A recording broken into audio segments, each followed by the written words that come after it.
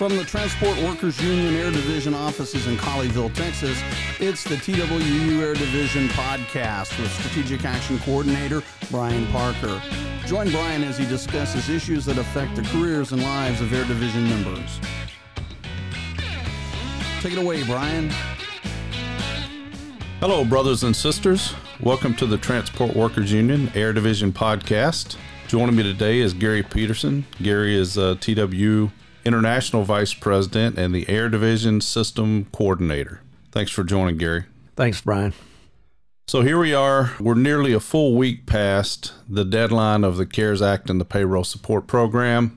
We're dead in the middle of furloughs, not just at American where I work, but throughout the aviation industry. We're starting to really feel the pain. Members are, again, in furlough processes, and a lot of them have actually been furloughed off the property. So let's talk a little bit about the reduction process and kind of how that looks, and then I'll go through and talk about the impact later on communities and stuff like that. Yeah, so again, I think the airlines are doing their best to get the legislators to find a way to a clean extension of the CARES Act, so to speak, and it's been going on a month. It seems as though there's bipartisan support, but there's some sort of gridlock, in the leadership up there in Washington, D.C. That's affecting ultimately at this point, looks like about 70,000 airline workers alone. Forget the domino effect that'll have, if everything continues forward. And when I say everything continuing forward, the airlines are moving forward with their plans. They have to. I do know that they've committed to stopping and so to speak, rescinding and bringing everybody back to where they were. But it isn't as easy on us as it sounds for a politician.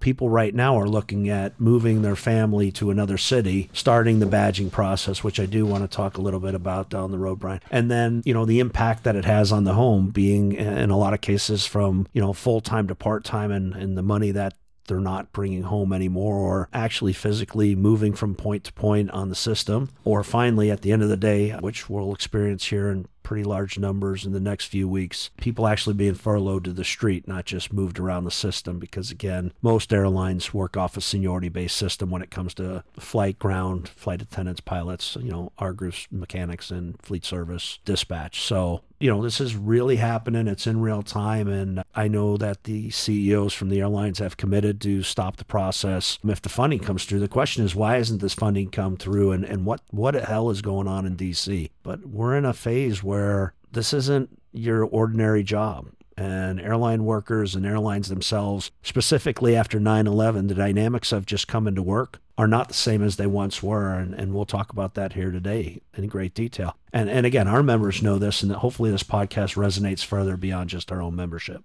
Absolutely. Let's stay on the reduction process and what's going on in D.C. That's the $64 million question. What's going on in D.C.? Let's just start with the White House. Do you think all the COVID positive tests there, of course, with President Trump and throughout, does that hinder this process at all, or does it speed things up? Like I say, we're a week past the initial CARES Act, and, we still don't have an extension. Yeah, I don't want to speculate on what anybody else is thinking. What I do know is prior to last week, there was heavy indication this was going to pass. And when I say pass, this is about worker protection. We're not talking about a corporate bailout. I think that's some of the confusion that's involved here is, people draw these party lines up in D.C. and they want to look a certain way. These are their constituents. These are the workers that are coming to the airport. This is not a corporate bailout. And absolutely, we don't want to see that happening. But whether you're collecting unemployment or coming to work, somewhere along the way, the government is going to provide some sort of subsidy. It's just a question of how much. Again, our workforce is, blue collar, middle class workforce. So that's how I look at it. I don't look at it from a different dynamic. And the fact of the matter is that that's what we're fighting for or been asking for. As far as your question on, who's slowing it down or why, again, I can't quite understand it. I saw DeFazio tried to put forward a bill to do the clean extension. And my understanding is the Republicans were on board with that. And then it was shut down before it even began. I don't want to get into politics. I just don't understand it. Senator Cornyn here is our senator, my senator, and I'm reading he's a senator. He's all on board. I don't know any reason why this isn't taking place, and that's where the confusion comes in, to be quite honest. I'm not into the politics of it. I'm about the end of the day how it affects us putting food on the table for our families. And I think the critical part, and I do want to go into this, Brian, is just what happens when a reduction happens. We just can't show back up to work on Monday morning and go back to work. Once our members, whether it be, fleet, maintenance, flight attendant, once we turn that badge in, there's a short window while that badge is active. And once that airport badge, or for the flight crews, they're passed through for security and the things that they do, once those things fall off, we've got to go back through now training and as well as a background check. And that process, depending on airport, takes weeks to months.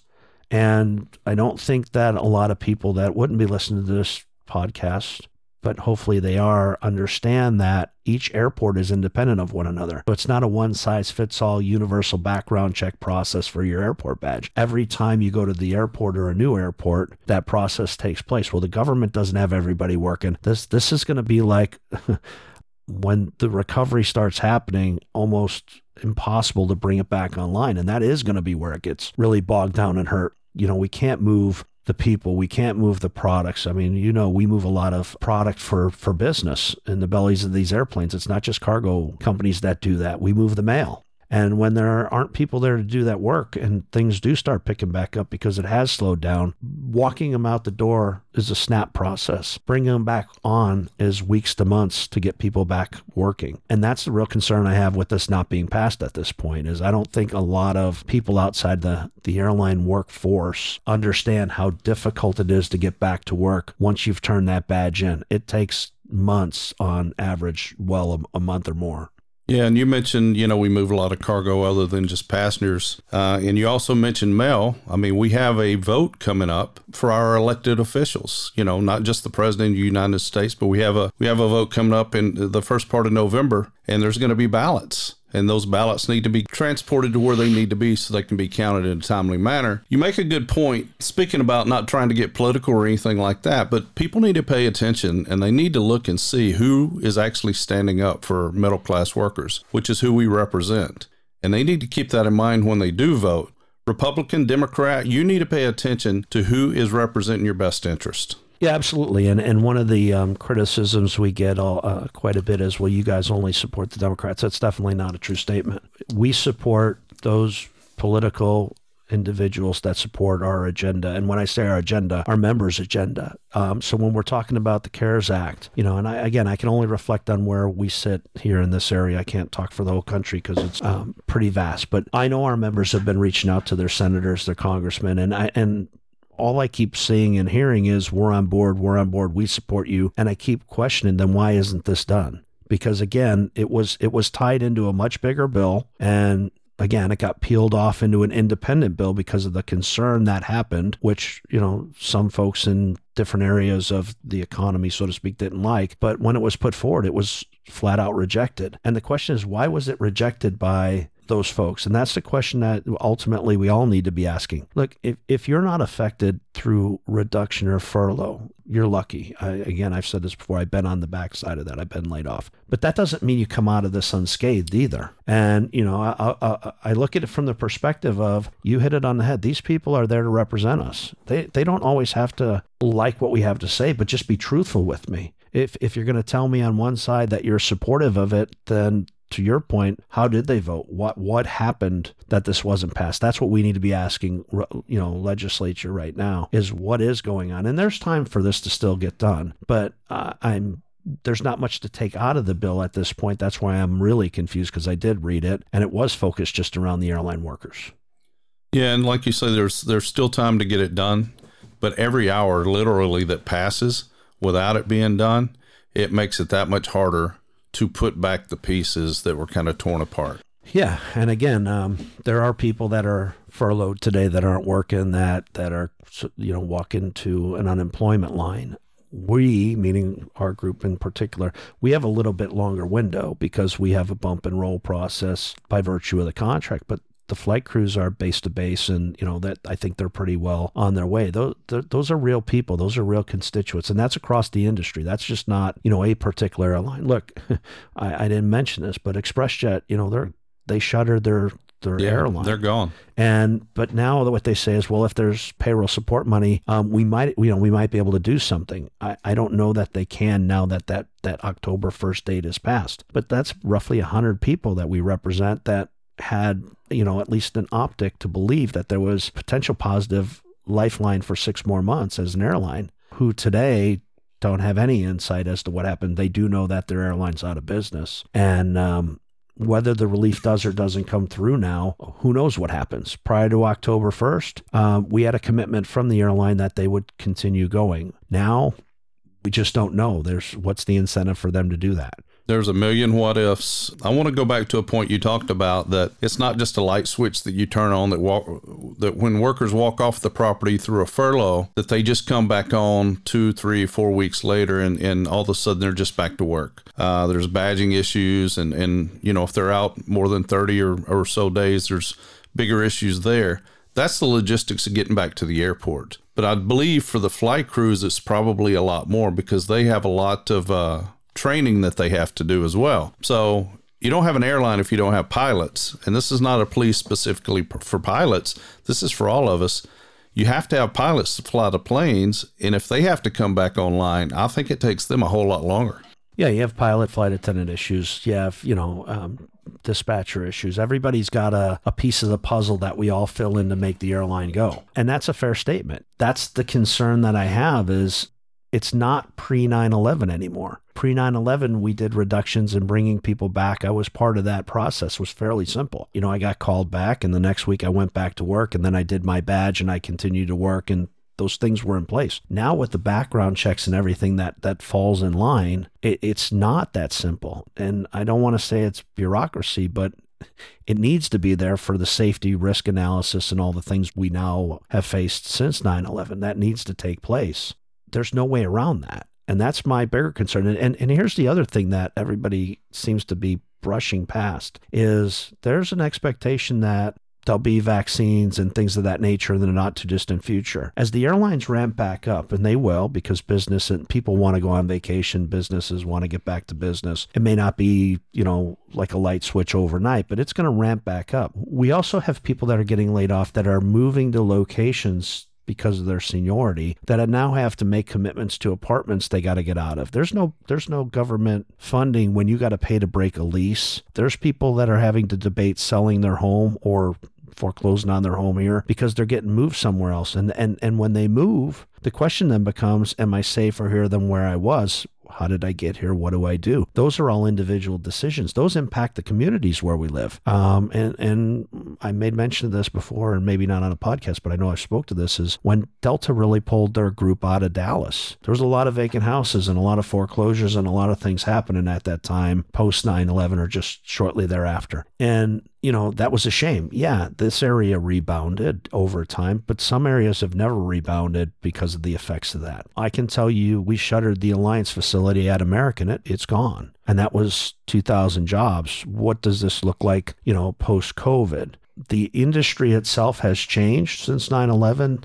There's so many different dynamics in play right now. And that's my bigger concern with these furloughs. And that's why I think the airline executives are fighting so hard for this along with labor. It's not just a labor fight. It is the airlines themselves saying this is going to be a critical issue when we want to start building back up because it takes so long to get people going. Remember, now we're post 9/11 and we have those hurdles that you got to get through to come back to work in place. So this is a different dynamic than the last time around. Right. And, when you talk about collateral damage and you reference the DFW area, there was an impact and you said that. But a large metropolitan area can recover a lot quicker. But when you start limiting air service specifically to the smaller cities, which is what will go first, it's going to be real hard for some of these communities. And it can have a real detrimental impact for recovery of the nation when air service is either limited or shuttered altogether in these cities. Yeah, and again, the airline side of this is they have to make business decisions, and I fully understand that. The government side of this is, what does that look like, down the road, and how does it affect it? And if there's not an airplane coming in or, 3 flights a day or whatever that is, and there is that limitation, it does have an impact on growth into the future in these smaller communities. And that's absolutely happening. The airlines have said they have to do this. It's not an if, it's they must. And they haven't gone and looked for that subsidy for the airline itself. They've said, hey, we can get through this with some assistance for our workers. That's the key here. Those workers are also in those smaller cities. So that's the piece that everybody has to get the optics to. And, we talk from a large area, but yeah, if you're in a smaller community, you might have to drive 3 hours to get to an airport to go do what you need to do versus get on a flight that takes you there on a much shorter time frame. You have an emergent situation and there's no air service. You got to think about that and how that impacts people. And you miss so many opportunities by what's now been given to us with technology and improvements over the years. You talk about air service, the representatives, the elected representatives in D.C. fly commercial airlines, and some of them don't necessarily live in the metropolitan areas either. So I would only hope that they would look at the broad picture and not necessarily what maybe affects them. They've got a tall task. I understand they just can't throw out money like candy, but this is real to the recovery, not for the middle class worker necessarily, but the collateral damage and for the whole nation and the economy. We're going to have air service. Yeah, well, and again, I said this on a previous interview, and many folks might not have seen or heard it, but I liken this to working at the firehouse or being a volunteer firehouse. There's a big difference in what the outcome is and the time that it takes to get the volunteer fire department to get there, get their gear on, get in a fire truck and go do what they need to do versus the people being in the firehouse ready to go out the door. That's what we're talking about down the road here is how do we recover and provide the service that keeps the economy going and growing when we can't put the bodies in place to do that. That's the part where I think there's a disconnect with the government. We're trying to get ahead of the fire and say, hey, you've put in place, and rightly so, things that workers have to do to come work at an airport. And that's really what we're talking about, the frontline worker, the agent, the mechanic, the fleet service clerk, the pilot, the flight attendant, those types of people is what we're really focused on. When that uptick starts to happen and the economy starts coming back, which we're all looking forward to, and with the way conversations are and vaccines coming online in the not too distant future, that's a trajectory, not an expectation, but a trajectory that I think the elected officials want to see take off and believe is going to take off. And what we're going to wind up telling them as an airline industry is we can't support that because we got to wait for the badging process. You can't speed that up. There's just not a process for that. There's no process to speed up training. And again, it's a very narrow window, but once we fall off that cliff, then that's the answer that everybody's going to have to understand is there aren't going to be, 10 flights a day to XYZ city because we don't have the people to support. We'd love to do 10, but we can only do 3 still. And the commodity is seats and there's only so many available. And that's the real concern is, everybody keeps talking about the economy and how it's doing so well. I think the airline industry is, if this doesn't work out right, is going to have a significant impact on not only the economics around the airports and the things that we help support, but the overall health of the global economy and the U.S. economy, because we're not going to be able to provide the infrastructure that needs to continue. It's like shutting down a whole healthcare system and saying, well, yeah, that group of hospitals closed during the pandemic, but it's okay because we got other hospitals. Yeah, but they can't support the need. That's what the industry is crying out for, is before it happens, understand the consequence for indecision.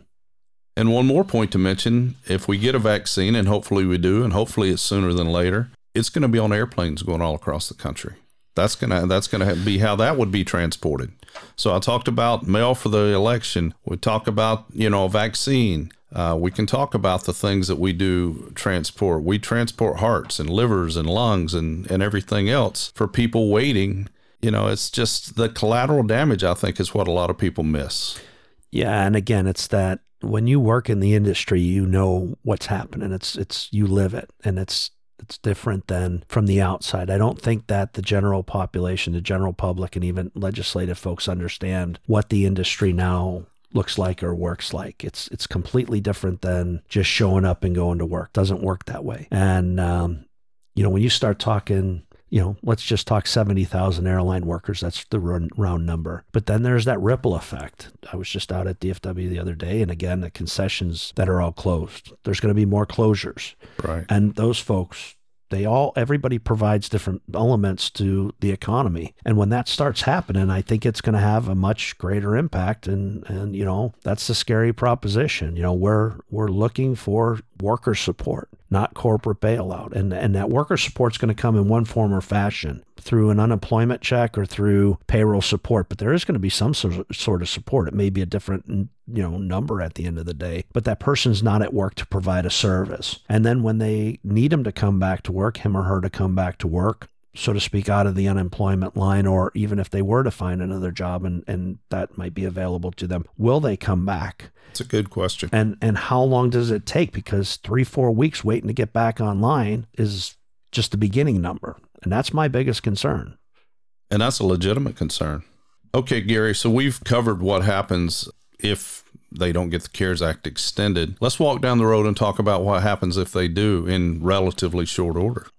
Yeah, that's fine. So in the short term, at least the larger airlines have said they would slow down any reductions. They'd recall people. They'd get everybody back, so to speak, to the positions they're in. This is a short-term thing, though. I mean, this would be a dry run to look at what's going to happen in March if the recovery isn't in place. By then, hopefully the vaccines are in place. The economic side of the recovery is well on its way, and we're back on that uptick side. Look, the airlines have committed to keeping people on payroll because they know the consequence for laying them off and trying to bring them on payroll. This is just it's a window of time that says, hey, if this happens, now that we have some better optics to therapeutics and vaccines, and we know a lot more about the virus, which we've seen this week, even more exposed, that these things are lessening in ways. That doesn't mean you're not susceptible, and certainly going forward, people will still be susceptible. But as you diminish that, people will be more apt to get back to flying,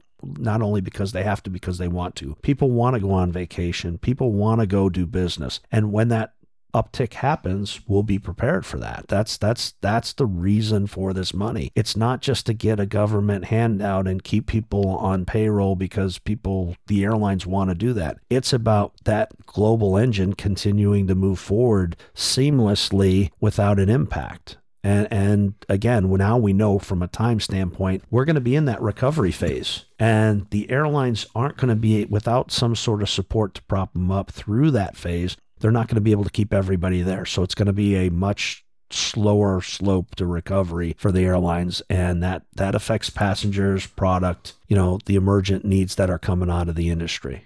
Right. And, as I sit here and think about you and I talking and discussing this, backup is, as soon as a year ago, you and I have been very critical of airlines and their spending and, and the things that they've done. It's kind of ironic now that we're sitting here agreeing with the airlines on something. Who would have thought that would happen? But it's really apples and oranges when you talk about it. Yeah, look, I'm not justifying what the airlines did in the best of times for the airline industry, but that isn't where the real concern is financially. The financial side of it is, even if they kept all that money in their hip pocket, I don't think they would be looking to furlough. They wouldn't be looking to furlough people. They would be looking to furlough people based on that. They'd be making a business decision because they had more money in their bank account on how that impact happens. The real question is when the global engine takes off, meaning the economy, and people start traveling again. This is the slowdowns due to the pandemics, not due to the industry. It's due to the pandemic. When we come back up online, whether the airlines had the money or not is a different question. I can't tell you what they would have done. I think they would have tried to hold on as long as they could before laying off, and I think we see that at Southwest, who has a little bit better economic situation. They've said they're going to hold off on announcing any furloughs into next year. They're buying time, though, and they are in a better financial position than the other carriers, but that's a byproduct of decisions that you and I weren't a part of. We're at that point. This is a nexus of, you got to do one or the other. There is no panacea, for lack of better terms, that's going to solve this problem. It's a real world problem. And I go back to Washington, D.C. Are you going to fix the problem for your constituents? Or are you going to leave them out there to suffer the consequence of that? And if they do, and we do, understand that pendulum effect comes back when now the economy starts to improve and take off. We are not going to be able to support that. I just don't see how that can work. You said that it's a real world problem, and it certainly is. And it's a real problem for middle class workers, which we represent, but it goes well beyond just us. It's not an us thing. This is literally key for the industry. It's key for the recovery. Congress needs to get this together. It's not a partisan issue at all. It's not a partisan issue. They need to figure out a way to get this deal done. Yeah, and I'll just give an example, and then we probably should, cut this thing loose and let people get on with their lives. But let's just talk the hotel industry, the difference between being a hotel worker and an airline worker. You can come work at the hotel tomorrow.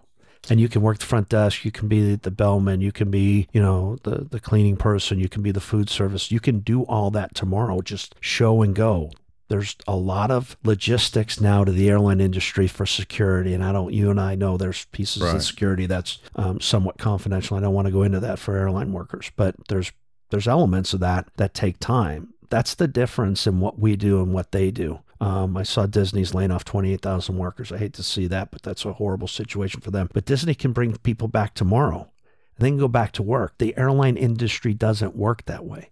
And that's the part that there seems to be this big, huge disconnect between, so to speak, the us and the them in the equation. And again, that's where I'm concerned. And you've said this a couple of times about the economy. I don't want to be, we're waving our hands up here saying, hey, don't let us be the reason the economy slows down or can't continue to accelerate. And I think that's the industry's concern is it's not if it's going to happen, it is going to happen without the support. And then it's going to be, again, people having hearings on why we didn't do something when everybody was waving their hands saying, if you don't, this is going to be a really bad outcome. That's really where we've been up in DC talking to people about. And again, all we hear is bipartisan support. We have this bipartisan support, and yet it's not done. And people's lives are affected by that. Airlines are, trying to figure out what to do. They're being told one day, hold off, and then it doesn't get done. And they're stuck in the middle too, just like our workforce. Right. And case in point, you mentioned the hotels, you mentioned Disney, that you could go back there and work tomorrow. Neither of those exist with airlines to get people to them. So, Exactly.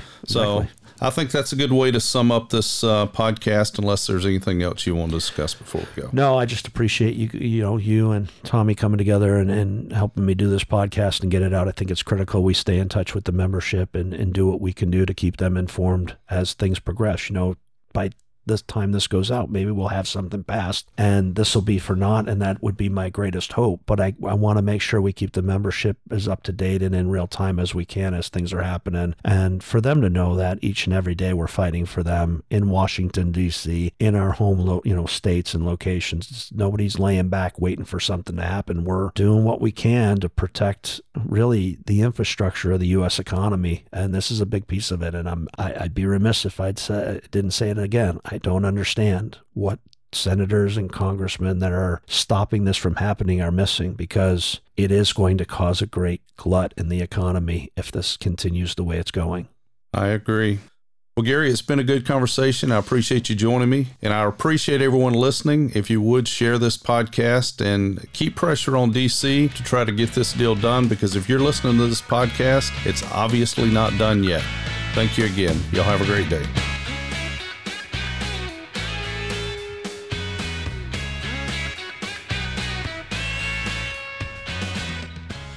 For more information about the TWU Air Division, visit our website at twu.org/divisions. To comment on this or any of our podcasts, email us at airdivisionpodcast@twu.org. You can listen, download, and stream episodes of our Air Division podcast on iTunes, Google Podcasts, your favorite Android podcatcher, or your RSS feed-enabled browser. Air Division podcast episodes are also available to stream and download from our website, podcast.twu.org. Music provided under license by pond5.com. TWU Air Division podcast is produced and engineered by Tommy Engel.